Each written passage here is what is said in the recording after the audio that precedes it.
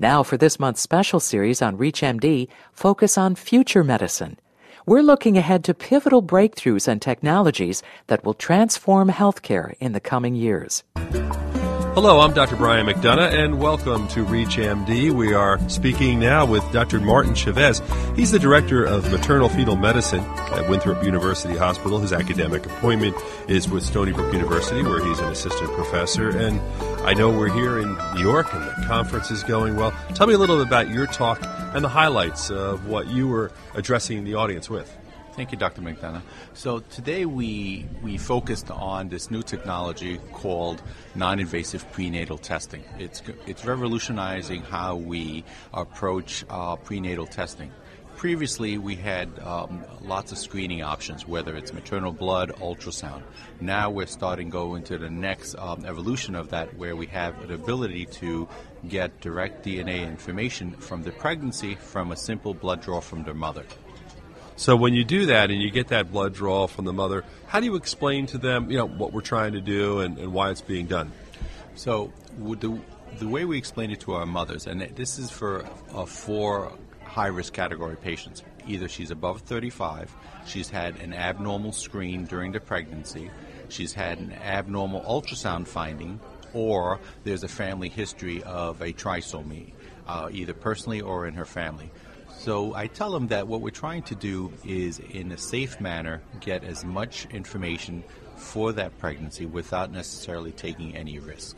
And I think that's a good point. See, they essentially are already somewhat concerned because there is something there that's suspected, an issue, so they're prepped, and then you continue with the counseling, I'm sure. Absolutely. And a lot of the things that we do are reassurance, as well as trying to counsel our patients what the best next step for them and what the best management options are for them. You're listening to ReachMD. I'm Dr. Brian McDonough with my guest, Dr. Martin Chavez, and we're talking a lot about his lecture. And one of the things that I think also is important you talked about was safety. I think that's something that you came right out and said. Tell me about the importance of that in testing like this.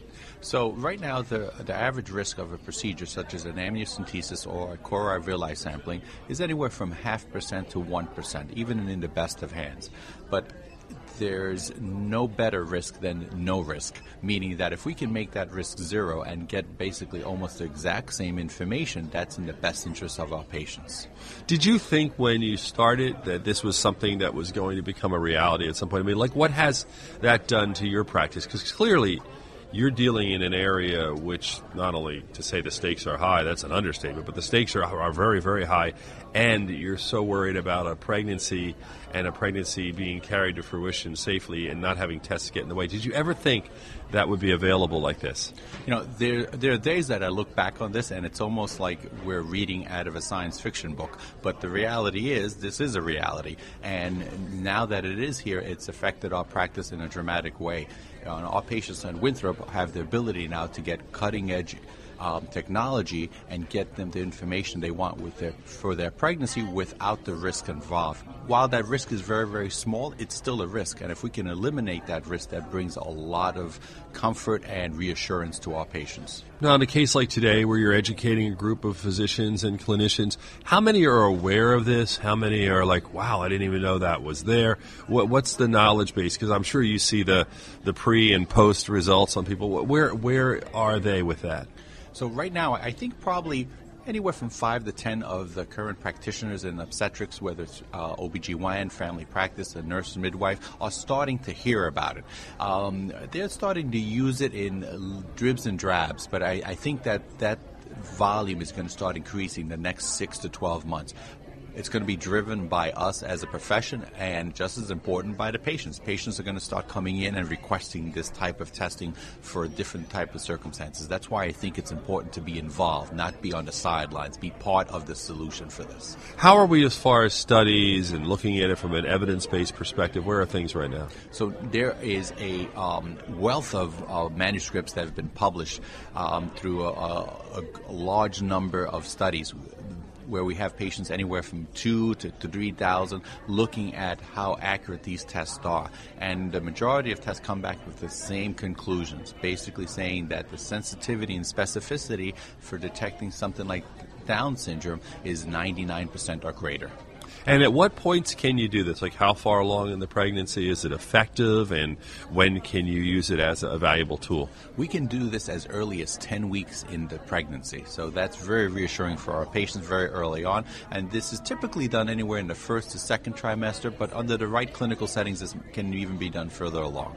For people in our primary care audience who maybe don't have a patient in this situation that often or would be referring off, what at least traditionally is the traditional things that we have been using as we're trying to move in other directions right now? So a patient who doesn't have the ability to have this test, who's being tested, at what age or what time of the pregnancy are they tested, and what tests are usually being used now? Right now, our college, American College of Obstetricians and Gynecologists, have guidelines that they established in 2007 saying that all patients should be offered this testing of screening. So this is right now the standard of care is the normal screening test, and this is usually done through a blood draw with ultrasound or a combination of both. But the key word there is that it's a screening test, and while it's very good and the sensitivity, specificity can be as high as 90-95%, the limitations are that there is still approximately a 5% false positive rate, and that 5% false positive rate is what creates quite a bit of anxiety and also consumes quite a bit of physicians' time when we try to explain adequately to our patients. Yeah, I remember our youngest child, I remember just getting the routine ultrasound with my wife, and she came in and, the family doctor, I'm looking at the ultrasound, trying to read what I can read. I couldn't see much, and it was the tape. And they said, "Would you please wait here?" And I remember waiting for 20 minutes for the physician, and my wife's looking at me, "You're not saying anything, you always say something," and I'm like, everything's fine. And in my mind, there were a million thoughts. Turned out, the physician just came out to say hello, hadn't seen me in a long time, and it was a social visit. But it put me in that position where you didn't have a false positive, but you had that thought. And, and I've never forgotten, that being on the patient side of that can be just, psychologically, you talk about a strain. It can be, that was just, seemed like the 20 longest minutes of my life in some respects. And these patients are dealing with that. How do you deal with that issue? Because obviously you're now at the point where you're providing guidance, you're going over things, and they're now on the internet, their minds are wandering, they're seeing every possible scenario. How do you work with them? So what we tell our patients is that the first step is the screening test which they have obtained, and these are risk adjustments. We start off with the risk based on their age, and then depending on what these initial blood tests, the traditional screening test, the triple screen or the quad screen or some permutation of that, when that comes back, and that comes back that they're at increased risk, we start a counseling process first by calling out to the patient and giving them the results, and then bring them into our office, and then letting them know that there are other options now available, which just have become available within the last year or so.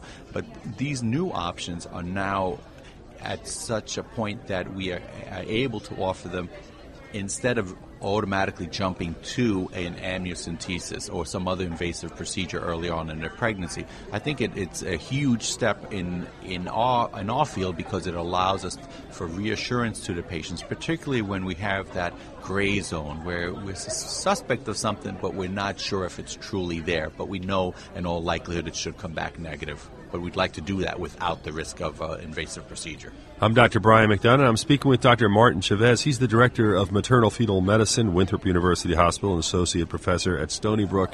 We're actually in New York City here at a conference hosted by Omnia Prova Education and talking about one of the lectures he gave and more or less expanding on it. When you talk about your objectives in the lecture that you gave, what were the most important points you felt people should learn coming out of it? And again, you were talking, I believe, in your group was to a lot of obstetricians, but there were primary care physicians as well. I think the first important point is that being aware that this technology is available and also participating and offering it to all patients. A lot of times in medicine we have situations where new tests or new modalities or new treatment options come on board that we don't necessarily participate. I think it's important, and particularly with this test, that we are leaders in how it's utilized with our patients, because it's going to be the most useful when the people on the front lines, obstetricians or family practitioners or nurse practitioners or anyone who does obstetrics obstetrical care, that this test is in their hands. And also it's important that we're familiar with it because, like you had mentioned, patients are very savvy now. I have patients who sit in my office with their iPads or smartphones, and they're able to get the information within seconds after I mention a particular test or a particular option. And our patients want us to be cutting edge and making sure that we have the most recent information of any test we offer them. You know, you're so right, and it cuts across all cultural and socioeconomic lines. I, for instance, serve a very a poorer population, and they don't have as many of the tools and things, but just about everybody has a smartphone. And the smartphone essentially is your access to what would have been the old days of not having a computer. You can go online, you can check things out, and with that education, as we talked about before, comes fear, but also comes the idea of, I'm going to ask my physician something. So getting this word out is important, just so you know from the standpoint of its availability. Absolutely. The last thing, I'd want, or any of my referring physicians, is have a circumstance where a patient comes in and they're talking about a test that we are not familiar with. That puts us kind of in an awkward position, and more importantly is that it doesn't give us the best position to help our patients, because if we're familiar with the test, then we can help guide them to see if this is the best test for them or not. So a forum like this, where you get an opportunity to speak to a large number of physicians, it's something probably I would think that's important, because you have information that not everybody has. I mean, the fact that we're talking here and there are people listening to ReachMD who can hear this, I guarantee you there's people who can say, wow, I didn't know this. This is great news. But there's just so much to read and so much information in various areas. It's good to have you out there doing that.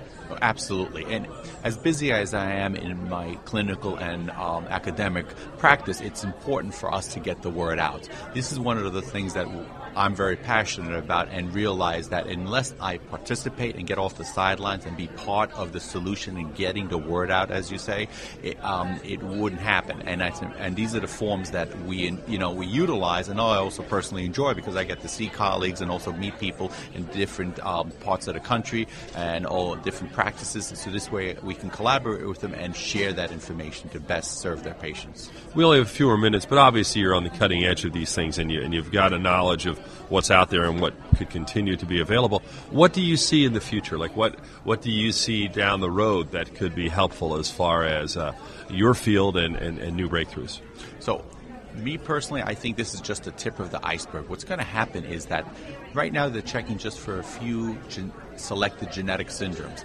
But as early as 10 weeks, a mom can come in, they'll get a blood draw, and they'll be able to give her basically an entire genomic map of that baby before it's born. That information is going to be important to help the management of the pregnancy, where to deliver, how to deliver, any alterations in the routine obstetrical care, modes of delivery. It's going to revolutionize how we not only practice prenatal medicine, but also how we best serve our patients. Other things that I didn't ask you that you think we should talk about while you have this opportunity, to reach a widespread physician and healthcare provider audience?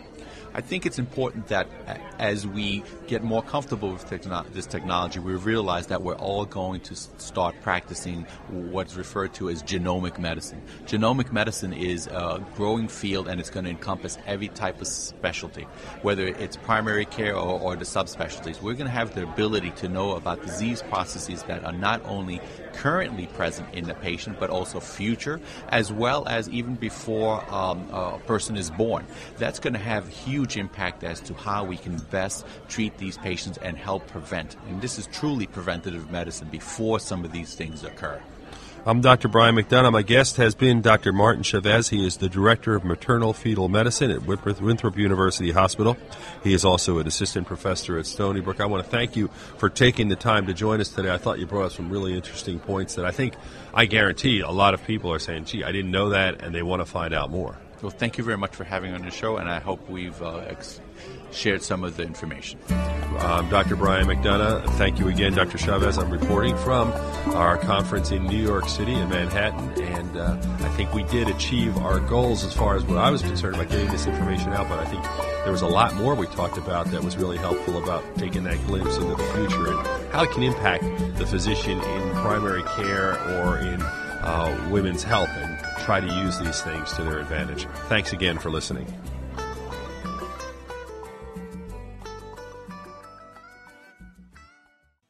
You've been listening to this month's special series, Focus on Future Medicine.